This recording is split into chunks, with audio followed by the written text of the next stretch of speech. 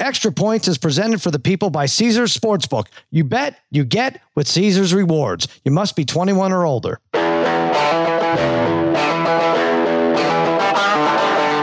Welcome to Extra Points. Now here's your host, Cousin Sal, and his good pals, Dave Damashek and Martin Weiss.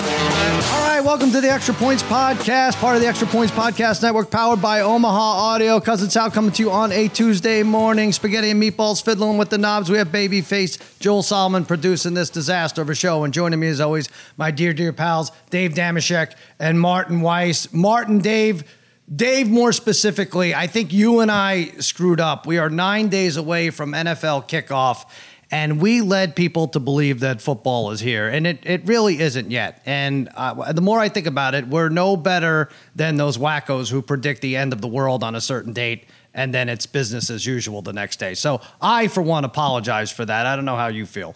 Well, I've been making a lot of apologies lately. Unfortunately, I had to apologize to the kids of society last week. I had promised, a few decades ago that when I reached adult status, my first order of business would be to turn the school week from 5 days into 4. I failed. Do it. In fact, they're doing more school than when we were going to school. So sad. I don't know what kind of effort you put forward it other than talking on our dumb podcast about it.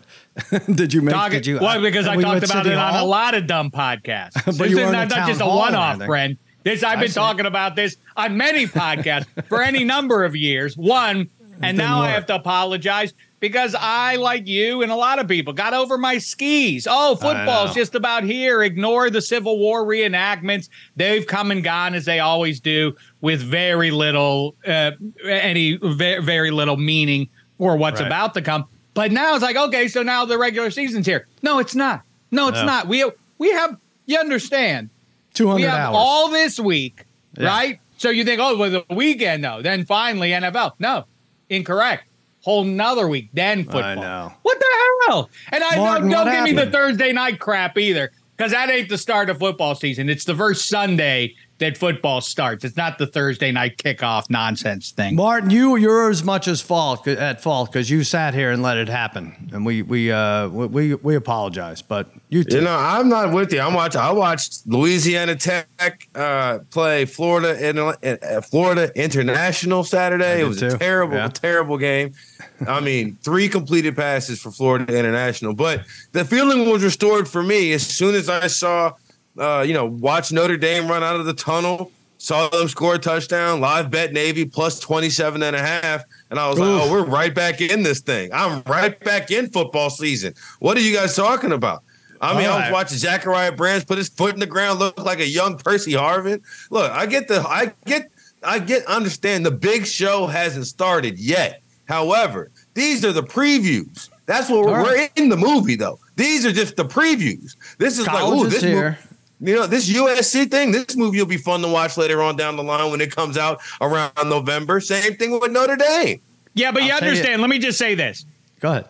I get it, what Martin's talking about. I advocate all the time that the start of Shecker season, the end of the calendar year from Thanksgiving through New Year's, that's the greatest stretch on the calendar because it's a lot of vacation time. It's a lot of boozing at work, show up late, go on 3-hour lunches. Nobody seems to really care. This is the sweet spot, and the best day of Shecker season is the first day. That's the Wednesday, the night before Thanksgiving. That's what Martin's celebrating right now, and I can respect it. I appreciate you're doing it. But when I go to a bar on the night before Thanksgiving, the booze still gets me drunk. These games, what the hell were these games? These weren't games. These were what was I even looking at? The completely irrelevant games that have no impact on anything save Notre Dame and USC. Okay, those were fine, and those should be 1 and 2 in the country in terms of polling because no one else has even played a game yet. You're a lunatic. So how do you rectify this in 4 weeks when there's 30 undefeated teams? What are you going to do? Same way they do in the NFL. They have standings, and they show like, hey, but not this everybody NFC plays South Navy. team is 3-1, but guess what? An AFC East team is also 3-1. So they're in the chase for the number 1 seed in that conference. That's how you do it in college football too. Don't get to play Navy, and so you have to at some point rank them at some point. Not before we see him play. Talk about lunacy. All right. Talk about what's lunacy is when everybody's want to know, play a game. But when everyone's want to know, what are you going to do? What are you going to do? I know you're saying it tongue in cheek. Martin, I take exception to what you said. These are like the previews of the movies in the movies. I hate the movie previews. I'm like, why does these have to be 20 minutes long? I will say I have a streak still going of 8 consecutive visits to the movie theater where the popcorn is gone by the end of the previews. So that part of it I like about the previews. But why? What do we? Yeah, I know it's not really anything to brag about. But Martin, the preview saw Notre Dame roll 42-3. By the way, Eddie Spaghetti, if you could end the season right now, would you? I mean, that was a dominating win. Doesn't get better than that, does it? I mean, I do want to take my chances and play this USC Trojans team. That'd be a nice victory. I like to play Ohio State. I think they actually could pull it off. Those victories will be very, very sweet. So I don't want to end it just at Navy or Tennessee State next week. Tennessee State, what the hell are we doing? Tennessee State, shame on you, Irish. Well, that was a big point of contention when they agreed to schedule that. I think the reason why they wanted to do it was to help out the HBCUs, and that is Eddie George's team. Now he's the head coach of. Oh, right. Beautiful. Well, I think they got like $36,000 or something. All right, well, Sheck, what do you think about like putting Heisman odds out on players who haven't got? Because now we have, as Spaghetti said, those teams match up, Notre Dame and USC, down the road. Caleb Williams, after the 56-28 win but no cover over San Jose State, is now plus 375. He started the year at 5-1. He played one game. Like you said, most everybody else didn't play, and he's already plus 375 with Hartman at 14-1.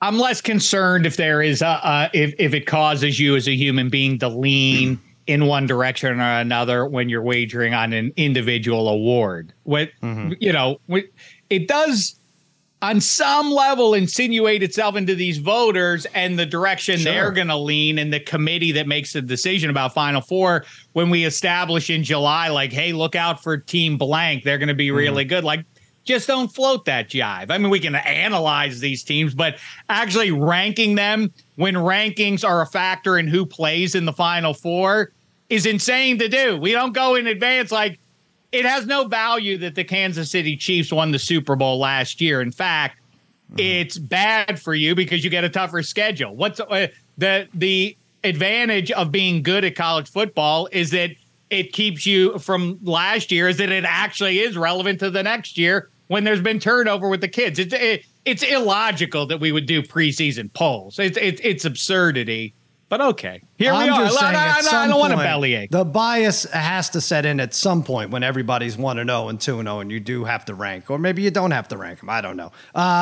Sam Hartman, your guy is third shortest odds on the list. Spaghetti at 14-1. Martin, were you impressed with Caleb Williams? I kind of feel like in a game against San Jose State, if you're, you have the Heisman in your sights, you have to throw 4 touchdowns. That's the minimum right there.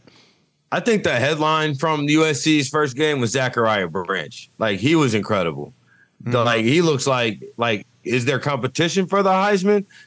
No, there's not. There's no competition for Heisman in USC. It's going to be Caleb Williams if the Trojans winning it. However, you just got to go out there and not look bad. Not only did he not look bad, he recovered a fumble, threw for a touchdown on the same play. It's pretty impressive. Yeah. Now, let's switch it to pros because, there might be teams tanking for this Caleb Williams. We saw the Cardinals cut Colt McCoy. And I was outraged by this Colt McCoy thing, and then I looked at his numbers the last few games. Not very good. No touchdowns, 1 interception last 3 games. Josh Dobbs probably does fit better into that offense as a starter for now. It was the one we talked about last week, that Isaiah Simmons move that makes me think they're not putting their best possible team on the field. But I still don't like them at plus 250 odds. Shaq, what does you buy into that? I'm the only one in the country I think has Cardinals over 4.5 wins, and now I'm wondering where the hell they get them. Wow, that's wild. In fact, I dug up immediately when I saw Colt McCoy, because not that I think that Colt McCoy is a world beater at this point in his career, but obviously if they're cutting him and they're going to probably go with, or perhaps go with, the guy who wasn't on the team a week ago, that is an indication that they're tanking. Right. And so then the next place I looked was at their week 1 game against the Commies, and that number hasn't moved. It's still home team given 7 points. Does that surprise you? Boy, these week 1 lines, they are so compelling, like game by game. You start going through them. It's so exciting to start trying to. We've picked them. We did it together. We've done it individually a number of times, I'm sure. But really now, I know it still is too far away for our pleasure, but it's 9 days. 9 days? Well, wait. Well, okay, to the Thursday.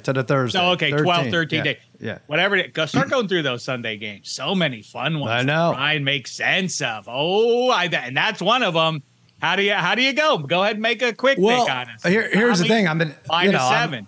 I'm screaming on against all odds about Colt McCoy. This is the kind of game he could steal going into Washington against his old team, blah, blah, blah, blah, blah. And then 40 minutes later, or maybe during the podcast, he was cut. So I don't know. Like I said, as I look back at his stats, and if it's going to be Dobbs or McCoy, it's probably not a big difference. I think 7 is a hefty number for Washington, who hasn't had like a top 20 offense in 7 or 8 years. Martin, what do you think about this Colt McCoy stuff? I think nobody in the history of the NFL has gotten so much better after they got cut than Colt McCoy. It seems like Colt McCoy got knocked out of that game against Alabama, the national championship game. I was a college sophomore at the time. Like I'm 34. Like Colt McCoy is done. Like Mark Ingram was the other primary person on the other team in Alabama. Mark Ingram and I are coworkers now, and I don't play in the NFL. So that's Mark Gunnels. Mark Ingram. Oh God! All right, I get confused with the Marks. Yeah. So I'm not concerned. I like the idea that I still think that I still don't think the Cardinals will be the worst team in football. I'm with you on that one, Sal. If I had to take over 4.5 wins, I would take the over. What the hell are you guys seeing? I know, but it is weird that hasn't moved either. But and yet you could go 50-50 over or under 5 or 4.5. I think there's an alt-win total. That's what I started to say. The alt-win total is 2.5, and I like them to go under that. They've announced themselves. They want to go. They don't. Ideally, they would go because no one wants to go 0-17.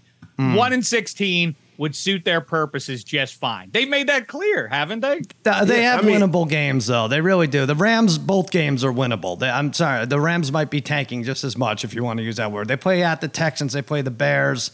I think there's another easy one in there I'm missing, but there's definitely winnable games in there. I'm with you. Like to me, think about it, Dave. How many teams in the NFL just lose 2 games and win only 2 games? I get it, but that's a perfect.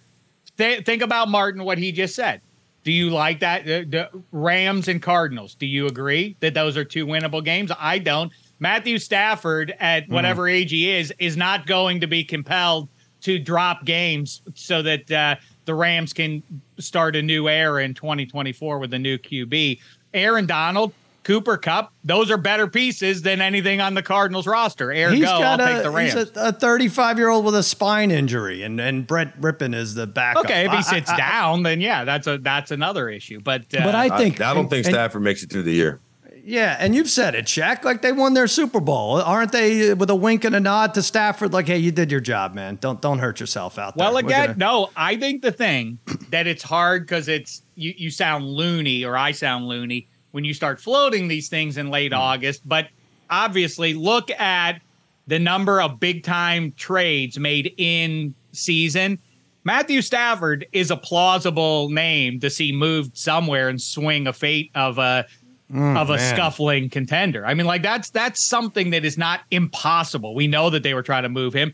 And to your guy's point, they would rather get Caleb Williams or fall back to Drake May next spring. So if that's the case, then they should be trying to move Matthew Stafford. And at some point, maybe it's like, hey, Les Snead, hey, Sean McVay, pretty obvious you guys want me to get the crap kicked out of me here so that we don't win any games. Can you move me here? That's a possibility. In the meantime, though, I can't help it. What about this one, Sal? Give me your quick pick on this one. I bet you this is the most bet side in week 1. Jacksonville Jaguars giving 4.5 in Indianapolis. I bet you everyone and their mother is going to be all over the Jags given those points, right? I do too. I only because, and that's probably, not to say that Minshew's much better than Richardson, but everybody falls in line with rookie quarterback first game. At least he's home, right?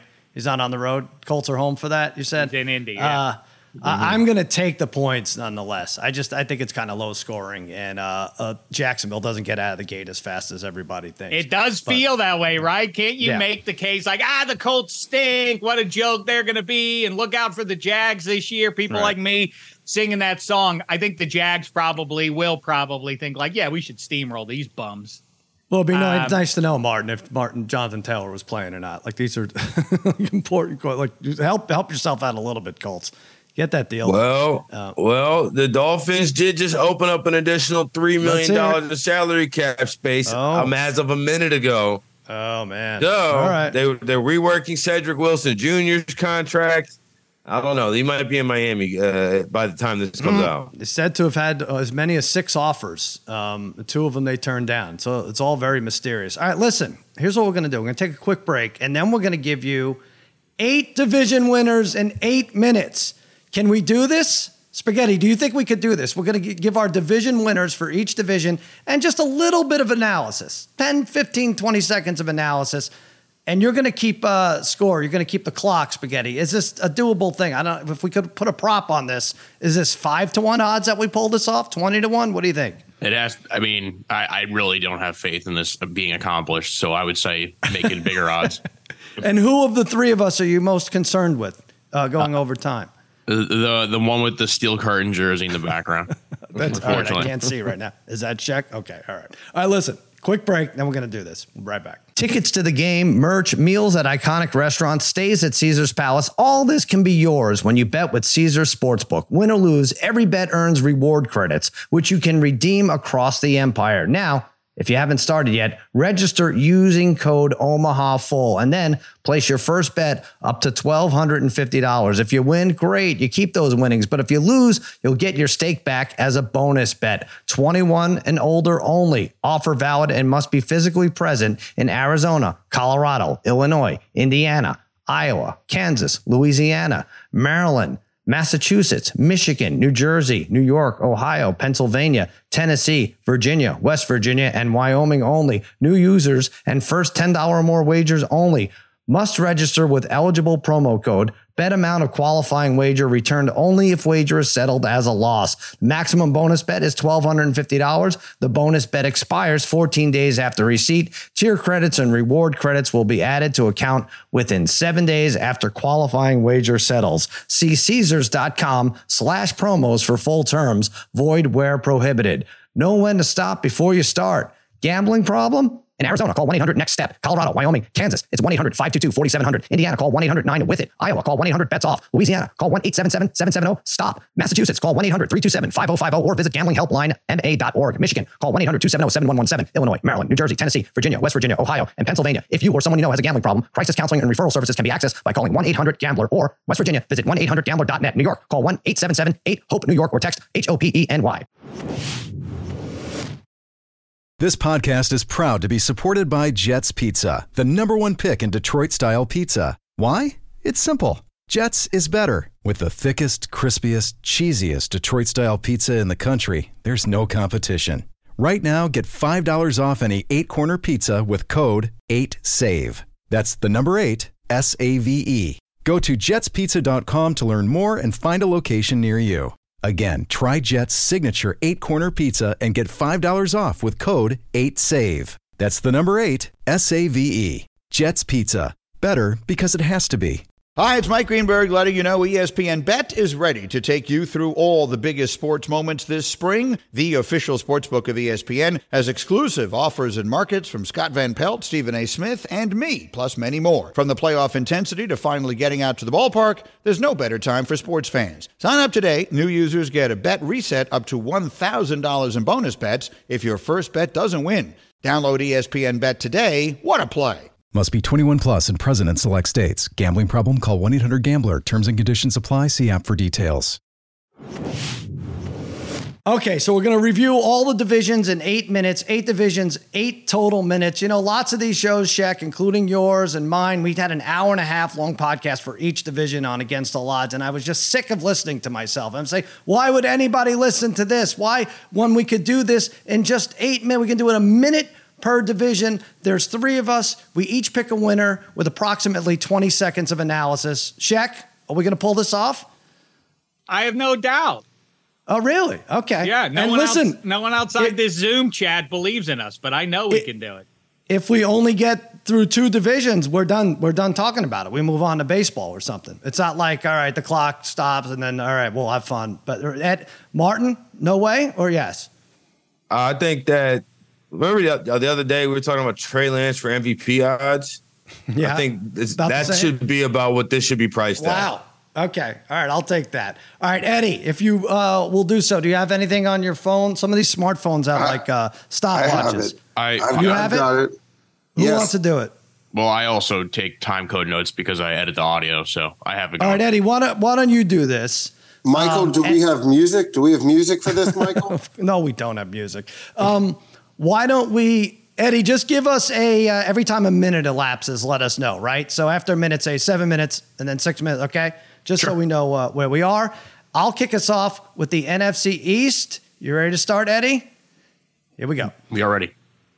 Go. Cowboys plus 165. They are one of 2 teams to win 12 games each of the last 2 years. No Kellen Moore, but I think the offense, with the addition of Brandon Cook, should be every bit as good as last season. And I can't say enough about that defense. Diggs locked up contract-wise. Parsons, top 3 player in the league, plus Gilmore. Eagles regress. Super Bowl losing team hangover. 7 starters from last year gone. New OC, new DC. They'll make the playoffs, but this makes 20 straight years as no repeat NFC East winner. Cowboys plus 165. Check.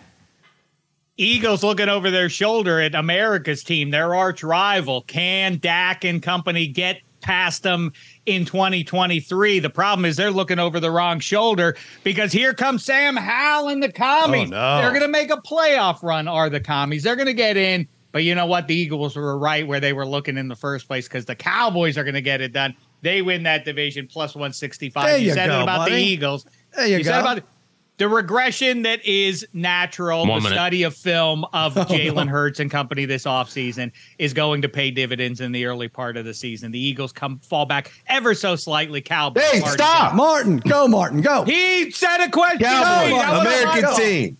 It's the Cowboys. That's it. Cowboys win the division. Going to have the best defense in the NFC this year. I love it. NFC North Vikings plus 260. I don't know why everyone hates this team. I know they were 11-0 in one-score games. It doesn't mean they fall off this year. Big addition in Jordan Addison. That offense is going to hum. They're not going to miss Cook. Madison was very good when Dalvin didn't play. Danielle Hunter re-sign is a key. Vikings win 11. The Lions get a wild card. Vikes plus 260 to win division. Great value. Sheck. I'm going to stick with the Lions plus 120, but boy, I like them Packers too at 360, and the Vikes are for real too. The only thing that we definitely know is that the Bears are your 4th place team. They are overrated, overstated their relevance for this year. Lions. Martin. Just like Dave overstated his NFC East pick, I'm not going to understate this one. I'm going with the Packers here. Jordan Love wins the division in year 1. Matt LaFleur turns out to be a pretty good head coach. All right. NFC South, Saints plus 105. Sorry, Martin. I can't find a solid quarterback coach combo in the division. There is not one out there, but Martin's team is Derek Carr, the most proven quarterback in the division. Michael Thomas is going to be fine as a 3rd option. That's all they need him for. They have a sneaky good defense, especially with the secondary with Lattimore and Matthew. Saints plus 105 to take the South. Check. Saints are the clear pick here. I can talk myself into, and you can talk yourself into the Falcons and the Panthers being pretty good, but ultimately don't overthink this one. Derek Carr's the best QB in that division. The Saints, my Dennis Allen concerns notwithstanding, get it done. Martin, you heard him. Don't overthink it. I'm not going to overthink it. I'm going to know exactly what Derek Carr is because I've seen 10 years of Derek Carr's career. And what Derek Carr is not a winning quarterback at the highest levels. And you know what? This Saints team just traded their kicker because they can't afford to pay him. They're strapped over the cap. Dennis Allen, Derek Carr combined 15 total wins in 4 years. Give me the Atlanta Falcons. The Atlanta Falcons. NFC West, 49ers minus 200. That's my pick. I have no idea what Kyle Shanahan is doing, but it's working, at least in the regular season. That defense is just too strong with the addition of Hargrave. Now have 5 or 6 blue chippers on that side of the ball, plus the most dynamic, multi-tooled offensive player in Christian McCaffrey. They'll win double-digit games, maybe as many as 13. Seattle gets in the playoffs too. Super top-heavy NFC West, 49ers minus 200. Check. Ditto. Martin, go. Ooh, good. Seattle Seahawks. Geno Smith wins this division. 49ers have too much going on. All right. I get they just traded Trey Lance, got that distraction out of the way. But the big distraction right now is missing at right defensive end because Nick Bosa is not there. That's an issue. Give me Geno and Pete Carroll and the Seahawks. Good pace here. AFC East, Bills plus 125. Von Miller news not great, but a healthy Poyer, healthy Tre'Davious White on defense. It's going to help out. I'm not counting out Josh Allen with Ken Dorsey's second year at OC. That's when they should mesh. Don't listen to the noise. Stephon Diggs, gigantic season. Bills win total has hit over in 5 of the last 6 years. They do it again. JETS get in as a wild card. Bills plus 125. Shaq. You know where I'm going. I've stayed true to this one since September. Yeah, I mean, 12 months now, I think, something like that. So I'm sticking with my Fins here. 2 in company, roll 3-1. Don't be shocked if they make a Super Bowl run in January. Wow. Martin. Dave, you just went a sentence too far. That Super Bowl one in January, I can't get with you. However, they will be the AFC East representatives. I'm leaning. I'm here with you, baby. Especially if they go get Jonathan Taylor. I'm really here with you now. 5 minutes. AFC North, Browns plus 330. This is one of my big swings in honor of Myles Garrett and the swinging helmets. He's paired with Darius Smith on the other edge. If Deshaun Watson is even a middle of the pack quarterback with Cooper, Elijah Moore, and this rookie from Tennessee, yes, watch out for Cedric Tillman, plus Nick Chubb in the backfield. The hated Browns surprise the world. Take the AFC North with Cincy in tow as the wild card. Ravens third at 9-8. And Sheck, I'm sorry, your team falls short at 8-9. Plus 330. I mean, it's so loco to say that the Steelers are going to have a losing record this year. Of all years, this is the year you're going to pick against them. Okay, fine. That's you. Those are your picks. I have the Steelers in the second slot. I went back and forth. Steelers or Browns, Browns and Steelers. The Ravens are your fourth place team. The Bungles get it done once again. They take the AFC North. All right, Martin. There's zero chance I'm not betting on Joe Burrow to win this division. 6 minutes. No chance. Really? So that's Bengals? Okay. Let's do it. Yeah. AFC South, Titans plus 340, another big swing. This team is not dead yet. They lost a Week 18 game to Jags on a defensive touchdown in the fourth quarter. Otherwise, they would have made the playoffs. And this is with 34 players on the IR last year. Hopkins still a solid playmaker. Coach Vrabel gets his now healthy team to bounce back. King Henry adds one more epic year. Top 4 easy schedule. Value's too good, plus 340. Sheck. Boy, I hear you, and that thought has been creeping into my brain more and more over just literally the last few hours, not even days. Starting to think, man, am I sleeping on Vrabel and Tannehill and the rest of them?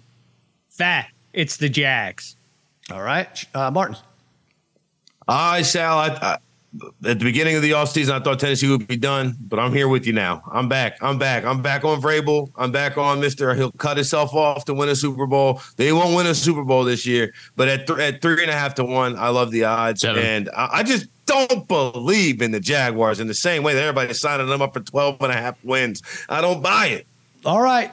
AFC West, Chiefs minus 175. I'm not screwing around here. They're the class of the league so long as they're spotted a healthy or one-legged even. Patrick Mahomes, wildly underrated defense, second in the league in sacks. Broncos step it up a little bit, but no playoff teams aside from KC, who reign supreme in the AFC West for, the 8th consecutive year? Chiefs minus 175. Sheck, you better be with me. Learn your lesson. No, I'm skipping Sheck because I'm with the Chiefs too. Death taxes, Chiefs win the AFC West. Okay, Shaq, take the rest of the time to tell us why the Chargers win it. Do it. We did this. Maybe. To the end of the novel, I'm picking the Chiefs. I'm taking the Chiefs. But we did it.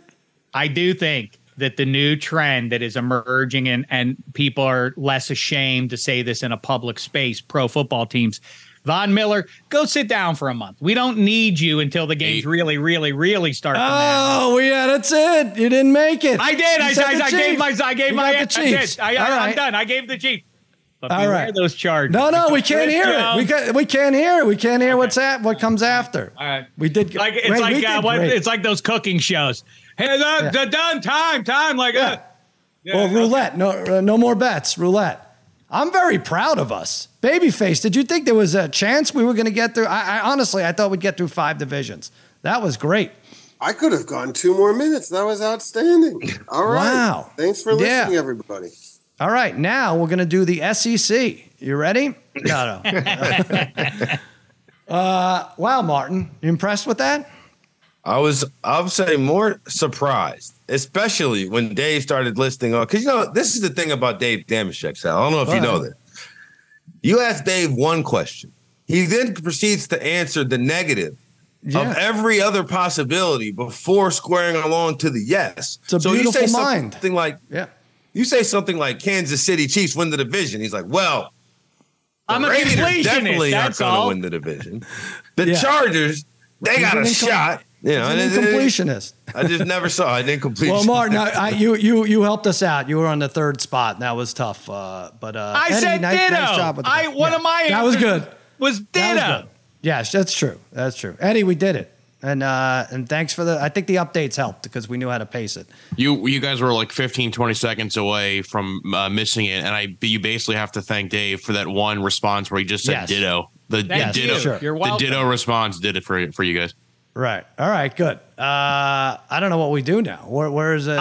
Here's a question I have. Go ahead. We could talk about these more now. Here's it. That was a fun exercise. Okay. This maybe feeds that. I know that this happens to me. And it's what I'm talking about with preseason polls in college football, but it applies to the NFL or anything else that you have an interest in that you look at repeatedly. So let's apply it here to pro football. You decide, I do like that team. I think that one's good. I think that other one's bad. Now, whether you lay actual dollars against it or not, you start rooting in that direction because you want to be right about your opinions that you share with the world. So what team do you think is in your brain because of rivalry? I mean, obviously for you, Sal, it's probably pretty easy to say you don't like the Eagles or the Giants as a Cowboys guy. But is there a team that like Deshaun Watson's Browns are easy to root against? Who do you suppose Football America is rooting against the most this year? Is it Rodgers Jets? Go ahead. Yeah.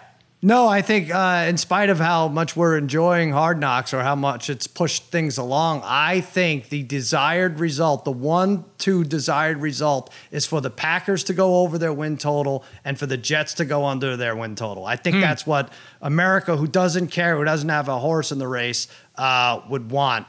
I don't know why. And because you want it, you think it's going to happen, which is weird. I'm jumping on that's what I'm saying, right? You talk yourself into it, and then you feel betrayed, and you feel like a jackass when it's like, oh, geez, this is an indictment of me that it's not going the way I said it was going to go. Beyond the dollars, as I say, I think that then when people accuse you hate that team. I don't have any opinion about any team outside of one. I have one rooting interest. I don't hate really anybody. But the Browns have made it easy to dislike them. Marty, who is the most disliked pro football team right now? The Cleveland Browns had that for a minute. Right now, I think it might still be them. When Deshaun Watson runs out there at the start of week 1, I think people will still be like, I don't care. I don't like this too much. Couple other candidates for you. It'd be fun to see Chiefs. Belichick go 3-14 one year would be fun. That's right. I was just going to say, by the nature of success, people now start rooting against you. I'm tired of Mahomes, and I don't want to see them. Anybody but them. So that would be another one. The Cowboys are always up. I mean, they're a grotesque. I mean, it's ridiculous. The way their fans puff their chests out despite not having won a playoff game in 57 years, something like that, whatever it's been. Regular season wins are important. 12-12 the last 2 years. Beat it. That's what's important to me. Is that that's number one for you? Good. That's good. It. It's number one. And then you just said the other one is, I think it's interesting the power of Belichick and what that Patriots run was all about, that there still is years later now, the residual desire to watch Belichick suffer. Pretty funny, right? It tells you what you need to know. It tells Boston fans what they need to know too. It's not that we hate you because we ain't you. It's because you guys were scumbags through and through. And as I always said, whether it's today or in 50 years, an inquisitive young football-loving mind is going to open up the big history book of pro football. And when they regard the first 20 years of the Patriots in this millennium, all that will be there is a big black stain over all of it because none of it mattered. You filthed your way to those titles. No one respects you. Well, that's why, what was it, a couple years ago on a Saturday night, that playoff game, when the Bills just beat them by 137 points. How great was it? That's a fan base everybody roots for, right? Like the Bills, tortured. Okay, let them, and the Patriots getting their head handed to them, and it was the changing of the guard and all of that. So, yeah, a couple more of those are fun. Martin, I do want to say this is the time of year that you could talk about puffing your chest out and getting loud about teams, and then almost immediately, like about 2 o'clock on the first Sunday of the year, I'm going to be wrong about a dozen teams. I'm going to be like, oh, my God, the Steelers are up 14-3 on the 49ers. What the hell? I was wrong. 49ers aren't winning 13 games. But isn't it weird how you could be – I'm going to be wrong about half the league almost instantly. I look forward to it, too. I can't relate. I don't know. Both week ones in extra points history, all 3 week ones. Oh, yeah, that's right. Points history, I've smoked them. So I don't know. I generally all offseason, all I'm doing is collecting information. That's all I got. That's the perfect time. Give me week one. Now by week 6, 7, I don't know who's playing fast and loose with the injury reports. I don't know who's got trouble at home. Maybe the starting quarterback's wife just had a baby, and so now he's up all night nursing his child and didn't get any sleep before the game, or is in a club in New York doing something. I don't know. But week one, everybody's locked in, including Martin Weiss. That's interesting. Yeah, and Shaq, that would be good. Would that be a good Twitter account to run for people who are keeping track of players' wives and girlfriends who are having kids and where that stands? Like when C-sections are scheduled during the season, like that could factor into the line, couldn't it? I like that very much. Like a comprehensive tracker, too, of this guy, this running back, went to high school in that town, and so we have, he's got like 70 tickets for the game for his family and everything. Yeah, those kind of human details. Yeah, the fringe stuff. Yeah, the fringe stuff. All right, now Shaq, listen, you got to stop calling people crazy if they say the Steelers are going to win 8 games. It's a 50-50 proposition that they win 9 or fewer. Why is it crazy? If I can go on, I'm indicting the books. I don't understand. I can't fathom how. What do you mean you can't fathom? They don't win 12 and 13 and 14 games, and now they're stuck with a 9. They right around 9. This is where they are. Fathom. Okay, I can fathom it. It hasn't happened though since Mike Tomlin's been the head coach. It's you're reaching if you're picking them to go under 500. It's barely not happened in the last few years is the other way I watched Mike Tomlin coach a team quarterbacked by Ben Roethlisberger and then your boy Mason Rudolph and Duck Hodges to a winning record. All right? The man is a miracle worker. I know, but they played backup quarterbacks in the last few years a lot of those instances too. So no, the Yins are cynics. The Yins are cynics out there, and there are many who gravitas through cynicism. Tomlin's overrated, Yins. You don't get it. Like, you can't have it both ways. Maybe he hasn't had great success in January. I can explain that away if anyone cares. But in the meantime, whether or not you think that the standard is still the standard and it's about Lombardies, the fact of the matter is, whether it's Duck Hodges or Mason Rudolph or Ben Roethlisberger incapable of moving, or a rookie QB or Mitch Trubisky or anyone else that you want to throw out there, they don't go under 500 in the regular season. So what are we talking about? You can be cynical about Mike Tomlin in January. That doesn't apply to the regular season when all he's done for a decade and a half is go over 500. That's it. But why are you not so concerned with the Ravens' preseason winning streak? I mean, that was something that was established over 25 games. Why were you like, oh, that could be snapped at any time? But what makes that different from this? Like, there's a lot of luck involved in everything. Man. I mean, everything's.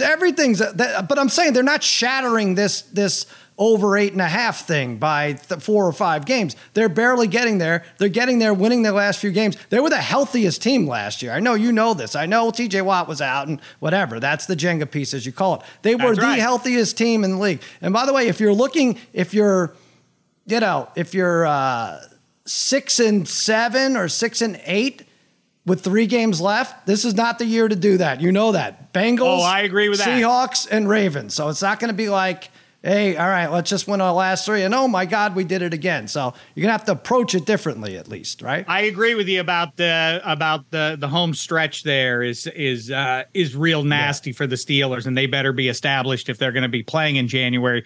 They better be pretty solidly in that slot by the time they get to that, Christmas range of games there. Because, they are rugged. But listen, what Tomlin's done, and I get that people have a hard time, and I'm big on QB wins, so obviously that applies to the head coach as well, that if you don't get it done in the big spot, which is the postseason tournament, then how can you really be held up?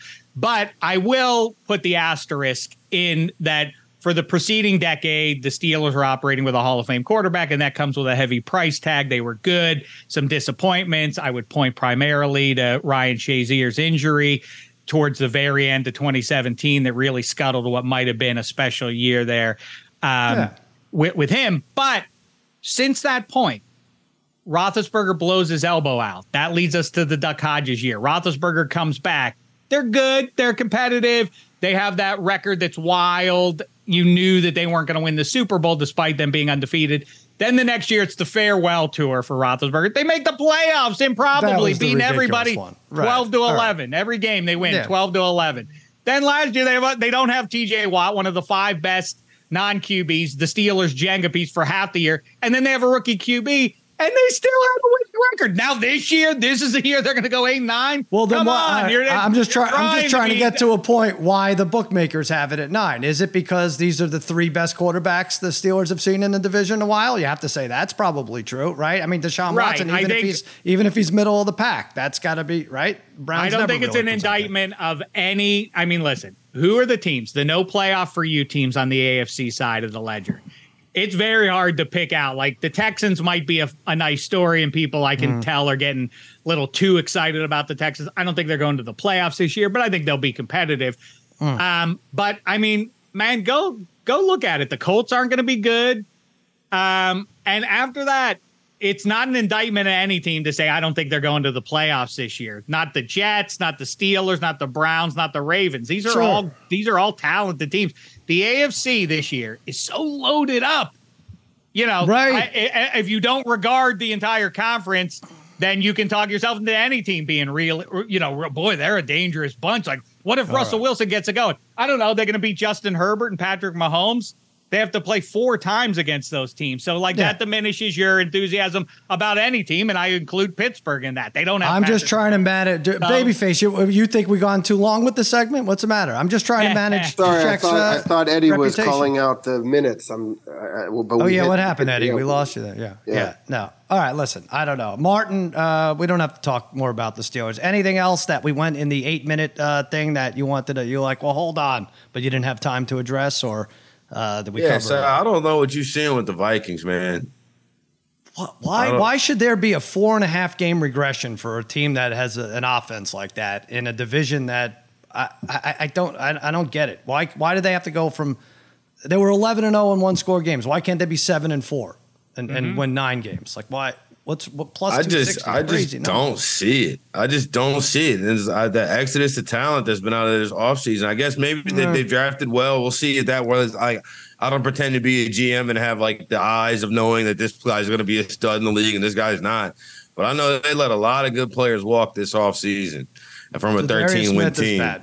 That's going to hurt a lot. That's going to hurt them. That's what it is. A lot of the guys who are making plays, I think, are no longer making plays. So we'll see what like Jordan Addison and some of their defensive additions will do.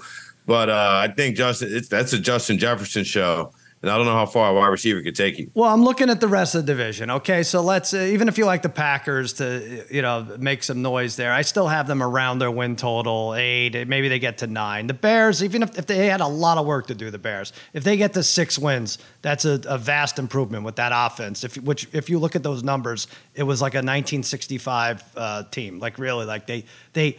I think he threw the ball 330 times, Shaq, or 318 times.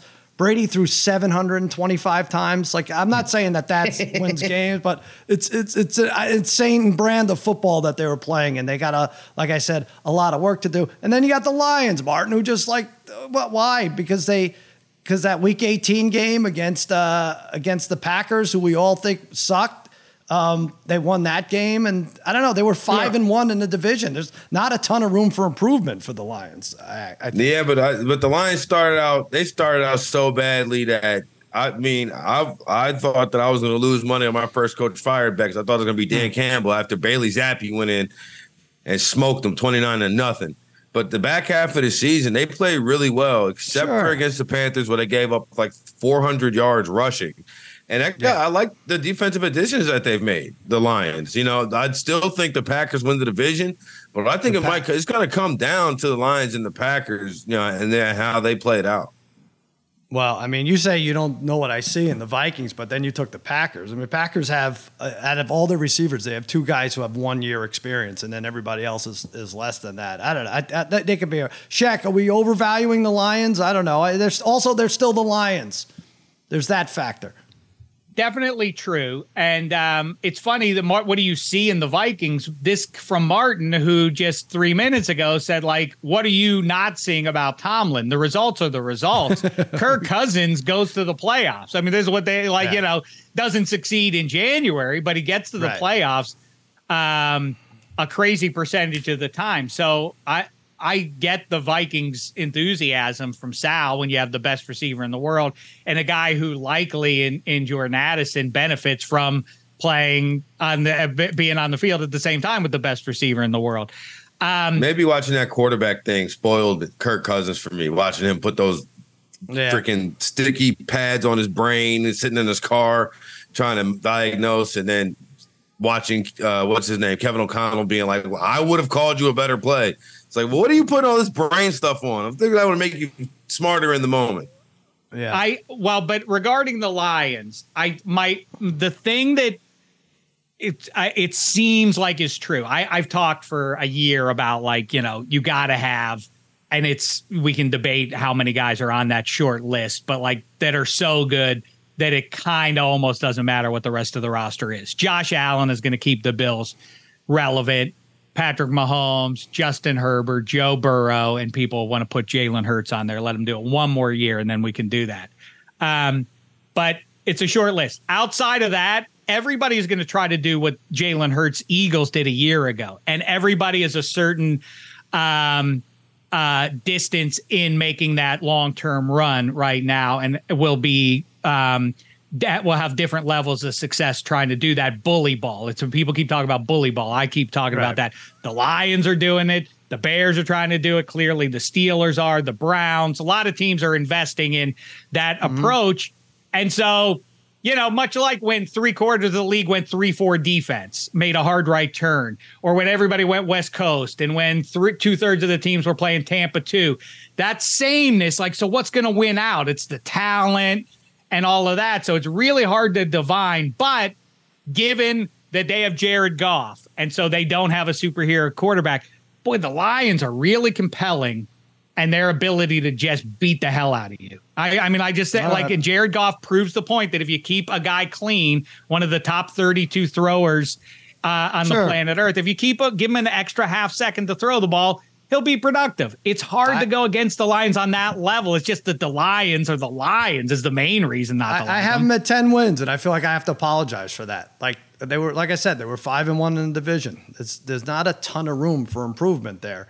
That now that Aaron Rodgers is out of the division. So what? They beat him twice last year. So what the room is that they turned it on in the second half of the season, and people like me were making jokes about them, like, see, this Dan Campbell stuff is a bunch of pap. And then they turned it on and almost got into the playoffs. That concern. And Jared Goff is still Jared Goff, but obviously he's high pedigree in terms of arm talent and everything else. There might be some other things that you don't love about him, but in that situation, I think that team should. I'm with you, double digits. I'm not going to get crazy with them because they are the Lions, but 10 wins sounds right. I think we tend to we tend to look at the very last game too intently and with some of these teams, Martin. Like, for instance, the Bills, my Cowboys, I feel like because of they left this bad taste in everybody's mouth at the end of the year, when we're analyzing regular season win totals, you're counting that against them. It's like, no, the Cowboys are terrible in the playoffs. They're probably going to lose to the Niners in a more spectacular fashion this year. The Bills, you don't put Allen in those top three that you mentioned, Shaq, at quarterbacks in the AFC, or top two. So they're going to be the outside, but it doesn't mean they're going to be good.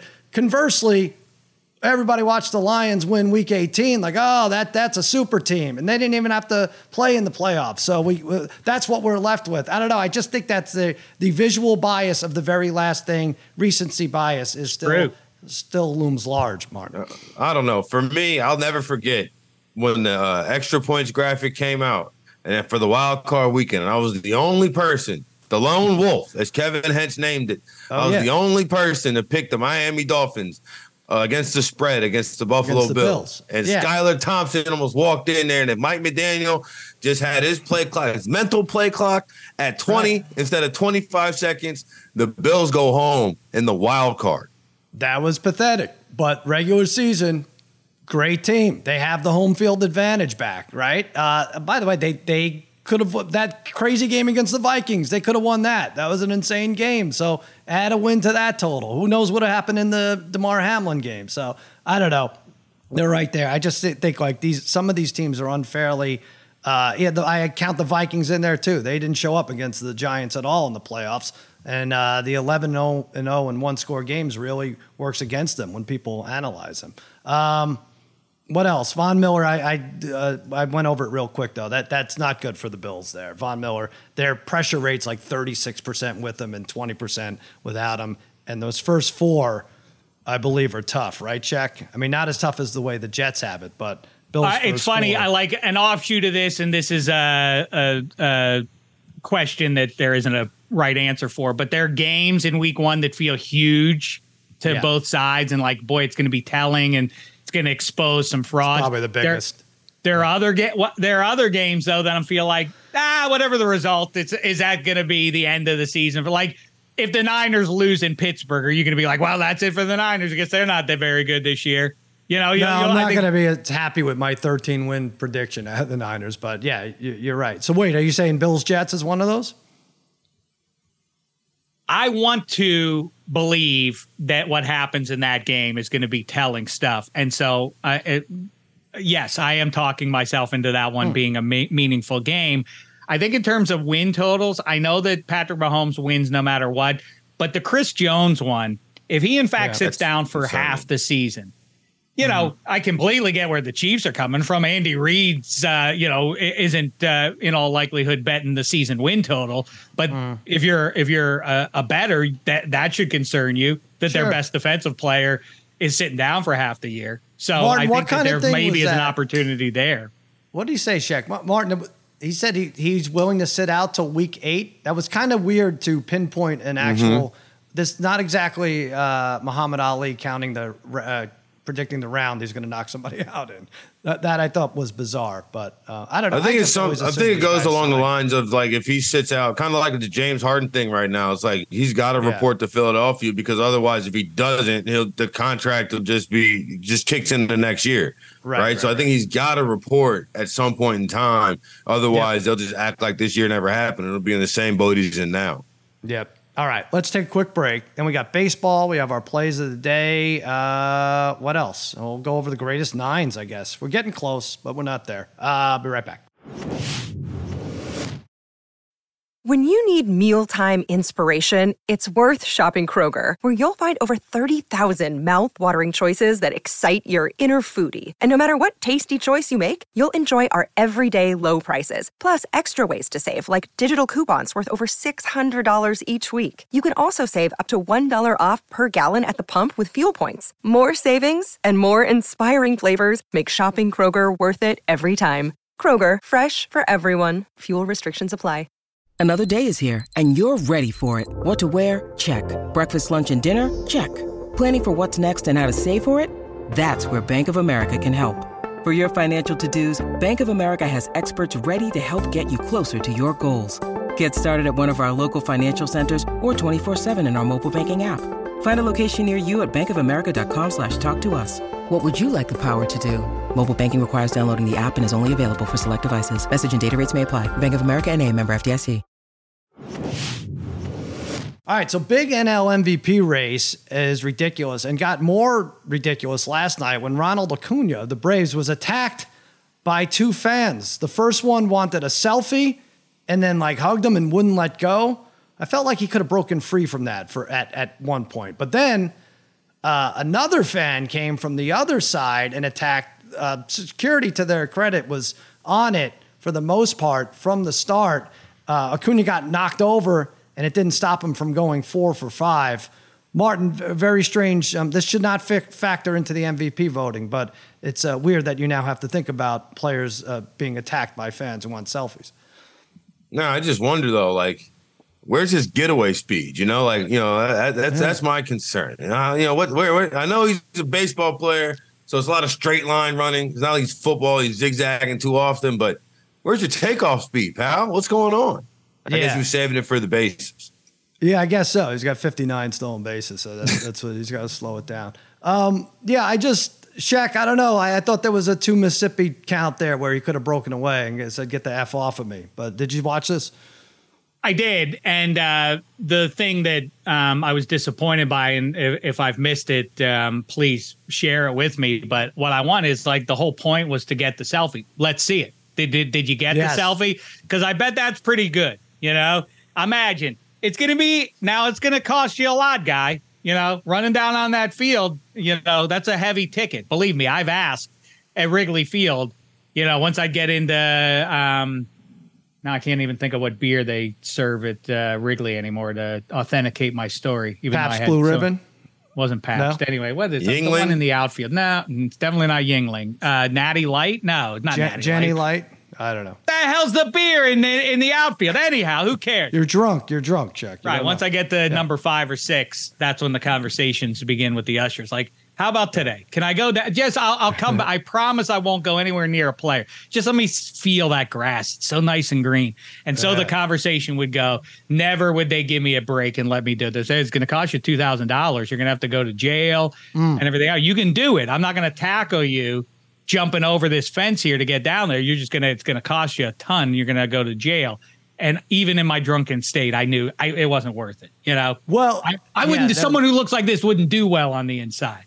So I wouldn't do it. But now, how good would that image look of the guy with Ronald Acuna? Sure. Stressed. I have that written down. I want to know, the babyface, you can make a T-shirt out of this as you want to do. But or did the authorities say, delete that from your phone? You're not profiting off of this. I don't think they can do that.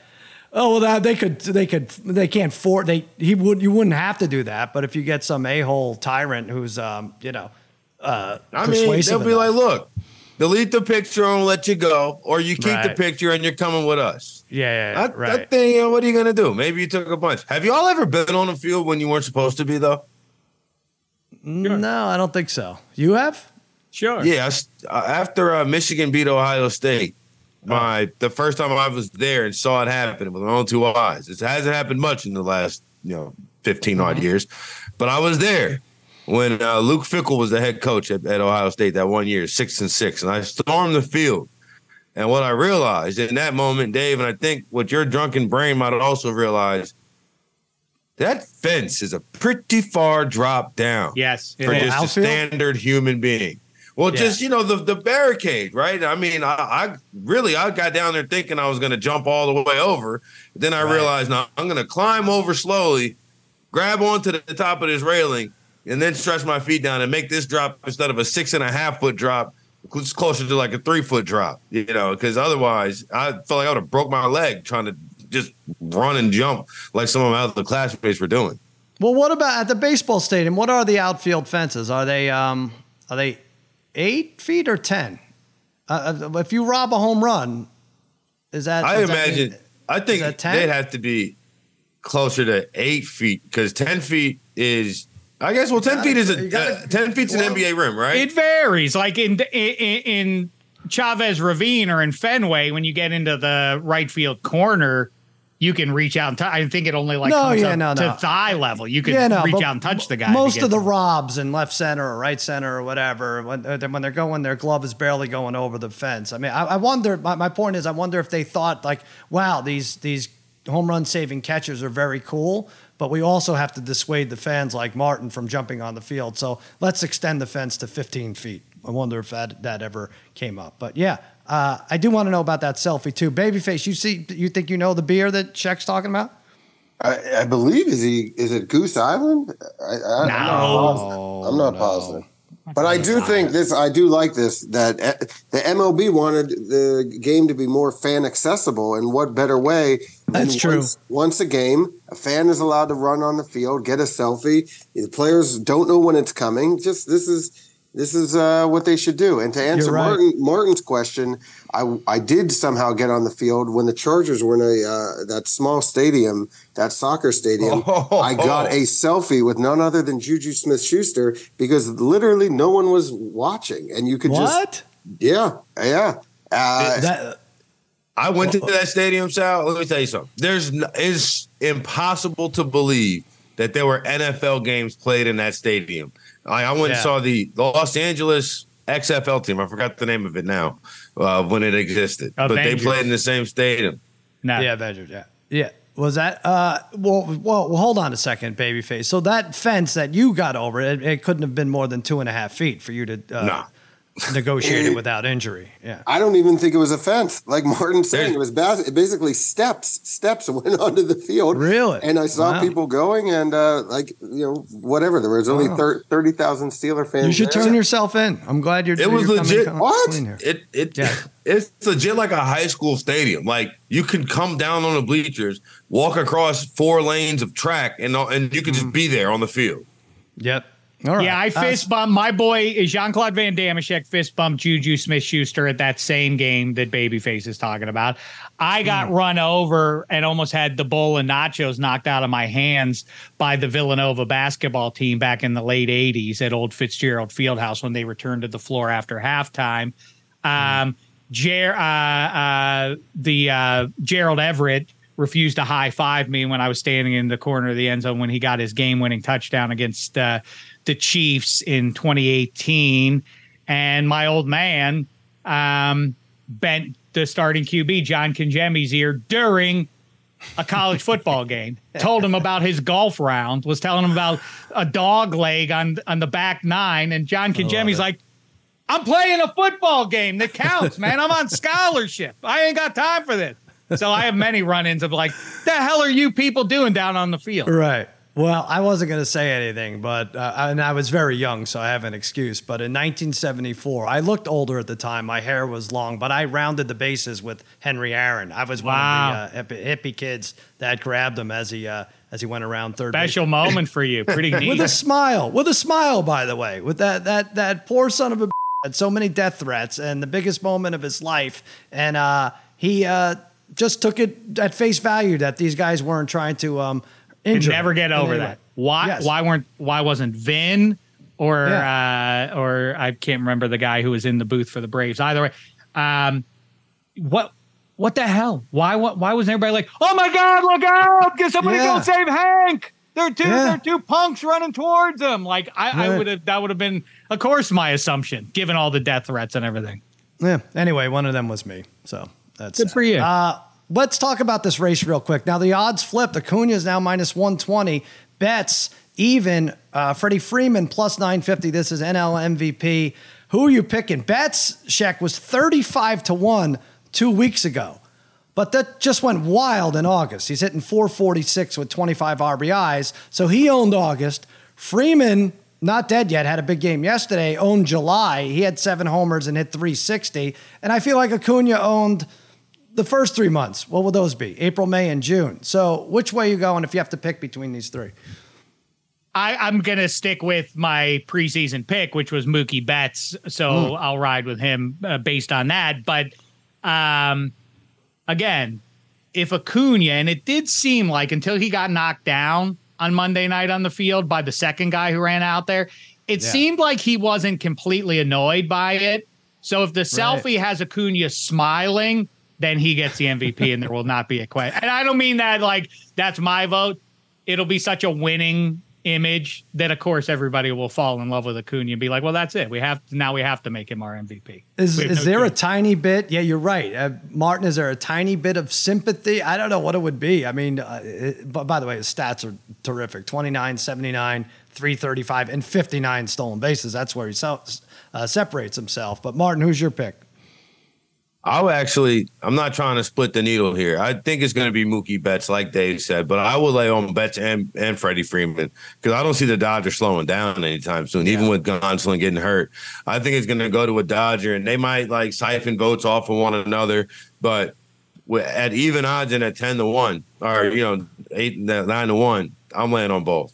Well, it's very weird. You're right. They might steal votes from each other. I'm going to stay with Acuna. I think he should get it. I think he's done it for longer, been steady for longer. But he has a teammate who could end up with 50 homers and 130 RBIs in Matt Olson. So it's really a bizarre race here if you look at these numbers. I know, and it's tough because Freeman's doing historic stuff in terms of extra base hits, but Betts stands out as such a distinctive ball player, and that was a winning turn going back to Fenway last week and everything. Yeah, so I think you're exactly right. Martin hits on it that they're going to split votes. The two Dodgers candidates are going to split votes. But yes, of course, they let Freeman go for a reason from Atlanta, and that's because the rising talent underneath, witness Matt Olson. And just the way this is, the Matt Olson thing is crazy. But yeah, just the way the thing is turning out. Maybe Max Muncy hits 30 home runs in September, and he's the MVP. So this freaking Dodgers team. Which one of you is picking the Dodgers for play of the day? Got Martin, is it you? I mean, come on. Who? I mean, of course I am. Of course I am. You knew that. Right. I figured it was you. Straight up or a run and a half? Where I'm taking a run and a half, baby. Merrill Kelly, who's going for the Diamondbacks tonight, right? You know what his record is against the Los Angeles Dodgers? Not good. 0-10. Same record as Kirk Cousins in the playoffs, I believe, until he got the one win against my team, the New Orleans Saints.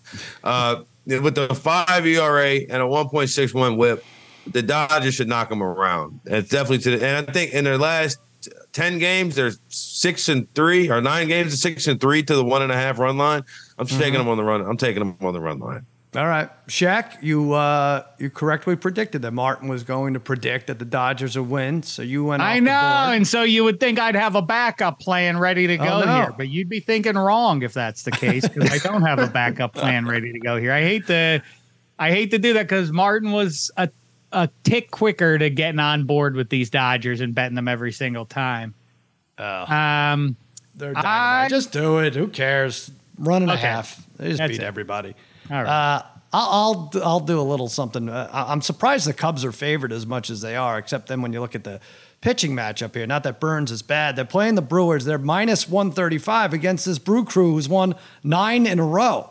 And they average 7 runs per game over those 9, but they have Justin Steele on the hump, 14-3, 2.80 ERA, 1.17 WHIP, and at home he's 10-2 with a 2.65 ERA, a 2.48 ERA versus the Brewers. I love this Justin Steele. He's probably not going to win Cy Young Award, but he's top 3 right there in the NL, and they have to keep it up. They have that second wild card spot by half a game. Got to keep winning. Weird line. Give me Cubs minus 135. And other baseball news.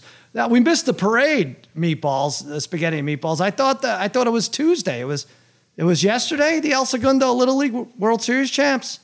I think it was yesterday. Yeah, it was yesterday. It was yesterday. These guys don't even know. They live like 4 minutes from I had no idea. It it did not seem like the parade was yesterday in the area. So they showed 1,000 people in the street. I don't know. Maybe I don't know what any of us were doing. I saw them setting up for the parade yesterday on the news in the morning, and then today on the news this morning I saw a recap of the parade. Yeah. So Shaq, I know you don't want to like open up a can of worms here with this, but parting shot, parades suck.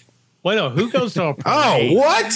Why a parade? What's the pleasure of? No, but this one's nice though. For 12-year-olds, it kind of makes sense more than grown adults being showered with confetti, doesn't it? Dave, I understand because at first I have to remember what the rest of America calls a parade is an absolute farce and needs to have its own name, a procession, something along those lines.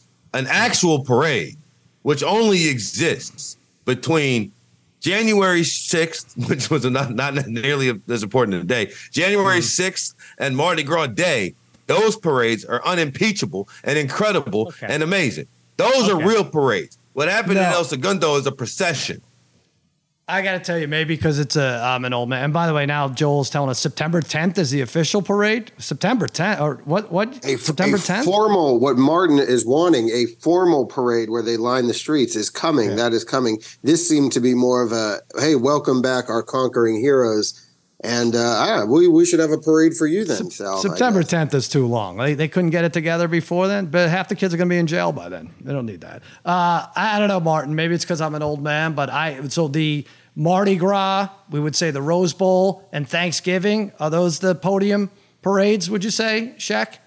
Mardi Gras I'll say this. I'll say this about the Mardi Gras parade. I've had the occasion to do it a couple of times. Yeah. It's very charming. It's hard to turn your nose up at it when you start on the residential streets with people impoverished dancing in front of their homes with the music, unironically, not a care in the world. But once you get into the main part of New Orleans, most of those drags, and there's thousands of people there, it's like, all right, what do I care? I don't need this, whatever's up there. You've got the whole thing backwards, Dave. The parade goes, you stand where you want to stand, then the parade goes in front of you. I said I like the part on the more residential areas. I don't care for that. That's where you stay. And if you want to go out there and have a little girls going wild, then maybe you go to Bourbon Street. If you want to go out there and have a little bit more fun, you go uptown. Like, I'd be uptown if I'm going to a parade. Catch me on Carrollton. That's where you'll see me in the neutral ground with a beer in my hand, yelling, throw me something, mister, surrounded by 100,000 complete strangers and best friends. You know what? My first thank God of Thanksgiving is I'm sitting home and I'm like, oh, thank God I'm not at this godforsaken parade. It looks so cold. And I couldn't care less about this, and I'm warm in my house right now. And I don't know. I guess old man. Same thing with Rose Bowl, Shaq. I don't know. It's January 1st. I think a lot of people are just too hungover to go out there. Spectator sport. Yeah, TV sport. People denounce going to the games. Believe me, I'm an old man too, and some of that's even gotten to be a pain in the for me. But a parade? No, thank you. The only thing worse than that would be spending New Year's Eve in Times Square. That's the most. I was dating a girl, not the one I'm currently dating. Mm-hmm. But this is when I should have known it was time to get out. It was years and years ago. She asked me on like December 30th if I'm going to the Rose Parade. I said, what is the Rose Parade? Oh. I had never heard of the Rose Parade. It's what happens before the Rose Bowl. It's just like, it's the pregame to the Rose Bowl. That's all it is to me. She's like, you're going to the Rose Parade. And it was this big deal about how there's the Rose Parade in Pasadena and all these. Like, are you not aware of the football game? That is the only thing that matters about this whole stupid procession. Mm-hmm. And then I should have known then, but I didn't. 6 months. She asked you if you knew if you were going to the Rose Parade? No, she asked me if I was interested in going to the Rose Parade. I'm like, no, I don't. Why would I go to a parade? You're such a parade enthusiast. Maybe she, easy mistake to make. No. I want real parades. I want real parades, Dave. There's a difference between real parades. Wait, the Rose Bowl parade is not a real parade. I'm glad you're starting to understand. But there's floats. I think anything over 73 floats counts as a parade. If they are not, no. The key to a parade is your truck has to be motored by some type of tractor trailer, right? So the Rose Bowl gets that one right. Mm-hmm. Right. You have to throw things. If you're not throwing things from the float, right? It's not a parade. It's not a parade. Those are the only two stipulations required. And every single parade, the Macy's Thanksgiving Day Parade, the Rose Parade, they all get it wrong. You have to throw things. What happened? Right. You have to throw things. Shaq and I are throwing a tantrum. Does that count? That doesn't count as throwing things? Babyface, I'm not upset. You understand, Martin. I'm not. You can go watch your parade. You're down in NOLA. You're there. I'm there. I'm about 20 feet behind you. I'm just facing the bar ordering another round while you're watching a car with strangers standing up on the See hood again, of it. Dave. You're watching Mardi Gras. that. Why are you in a bar buying beer? No, see, that's the difference. In Louisiana, you don't have to go to the bar. You go to the grocery store, and then you take all your beer with you right there, so you can watch the parade, open the cooler, pop the top. Because you know what? No one gives a damn if you're drinking. In fact, if you don't have a drink in your hand, the guy next to you might just offer you one. At the Rose Parade, the police and all of that, open intox, not shined upon. What kind of beer is it? I hope it's not that crap they serve at Wrigley Field, is it? That nobody could. All right. The real takeaway from that is Martin wants nothing to do with roses when it comes to women he's dating. That is. Oh wow! Nothing. Oh, that's not fair. I don't. Even a think that's fair parade. at all. I will say I got to I took the kids over, the kids and Brad, my fourth kid, to Pint and Slice in El Segundo for the Saturday matchup against Texas, and it was a great little feeling. It was nice, hometown, small town. You know, everybody in the bar knew the first name of the players and everything because they actually knew the parents and stuff like that. So that was I don't know. I'll never do that again. So that was a nice experience. Not exactly on my bucket list, but as long as I was 3-ish miles away, I went over there. So that was fun. Check 9 days till kickoff. Greatest number 9s. Not a lot of football. Breeze wins. Your guy wins, Martin. Breeze. I'm about to say, there's only one correct answer here, and everybody else is running for second place, and his name is Drew Christopher Breeze. Okay, but are you gonna sign off getting put on your sci-fi goggles 10 years from now? Is that still the answer? What do you mean? Yeah, because what is it? Do you think Stafford will eclipse them? No. No. What are we looking at? Joe Burrow. Oh, Joe Burrow. Yeah. Oh, interesting. I'll put the goggles on. You know what? Sing songs about Joe Burrow. I don't know. Is Joe Burrow suddenly going to be a Rose Bowl here? I don't know. I got a lot of 9s. That have meant a lot to me over the years. Drew Brees, number 1 with a bullet. Matthew Stafford's up there. Steve McNair, I cried when the Titans lost that Super Bowl to the greatest show on turf. Jeff Smoker. Not quite. But Joe Burrow is up there. Joe Burrow is definitely up there. He's my current. I don't know, Dave. I don't know. Let you guys have fun with this. Stafford. Tony Romo's the answer. You guys could have fun with it. Tony Romo's absolutely the answer. But Steve McNair. Shout out Teddy Ball Game. Yep. Steve McNair, Carson Palmer, not even the greatest Bengal, I guess. Did you say Foles? I didn't say Foles. You're right. Jim McMahon. Wait, what does Justin Tucker wear? Oh, does he not wear 9? I believe he wears 9. Interesting. When I see him in my mind's eye, he's got a 9 on. He might have to be number 1 then, Justin Tucker. Shaq, but other sports, Ted Williams, Roger Maris, Gordie Howe wore 9, right? Gordie Howe. What did Bobby Hall wear? He wore 9 as well, didn't he? There are some good hockey guys. Yeah. Right in there. We missing any spaghetti, meatballs? Joel, you know? My favorite number 9 of all time is Tom Zbikowski of Notre Dame, who then became a boxer. He was the safety punt returner for a while. Wow. On those old Brady Quinn, Jeff Samardzija, like Charlie Weiss teams. I definitely remember that name. Sure, he returned a punt for a touchdown against USC in the greatest regular season college football game of all time. Yeah, 2006, right? Looking at your other Zbikowski housed one, didn't he? Spaghetti. Yeah, he was great. A guy boxing the side in the offseason, punt returner, safety, like team captain. He was easy guy to root for. You're right. The Rocket, right? Richard, did he wear number 9? As I'm seeing here. What other hockey guys? Bobby Hull, you were right. Shaq, Glenn Anderson for Edmonton, Mike Modano, and Lanny McDonald. Some good number 9s. Mike Modano, perhaps the most underrated Hall of Fame hockey player of my lifetime. A nice mustache too. He kept it. I have to give an honorable mention to a guy who was mentioned twice on this podcast, neither time by me. But Juju wears 9.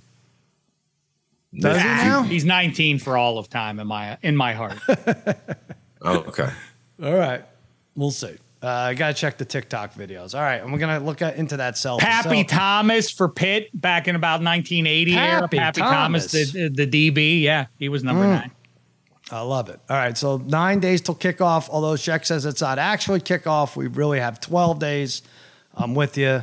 Get your YouTube TV or whatever in order It's coming. We'll get there soon. Listen to -3. Shaq, you and Hench and Spaghetti, you go over the AFC North, right? We go over the AFC North, some week 1 college football plays. We'll dig in further with that with the great Jeff Schwartz, who I think you've met before, as a real table setter. Week 0 in the rearview mirror. It's on for real.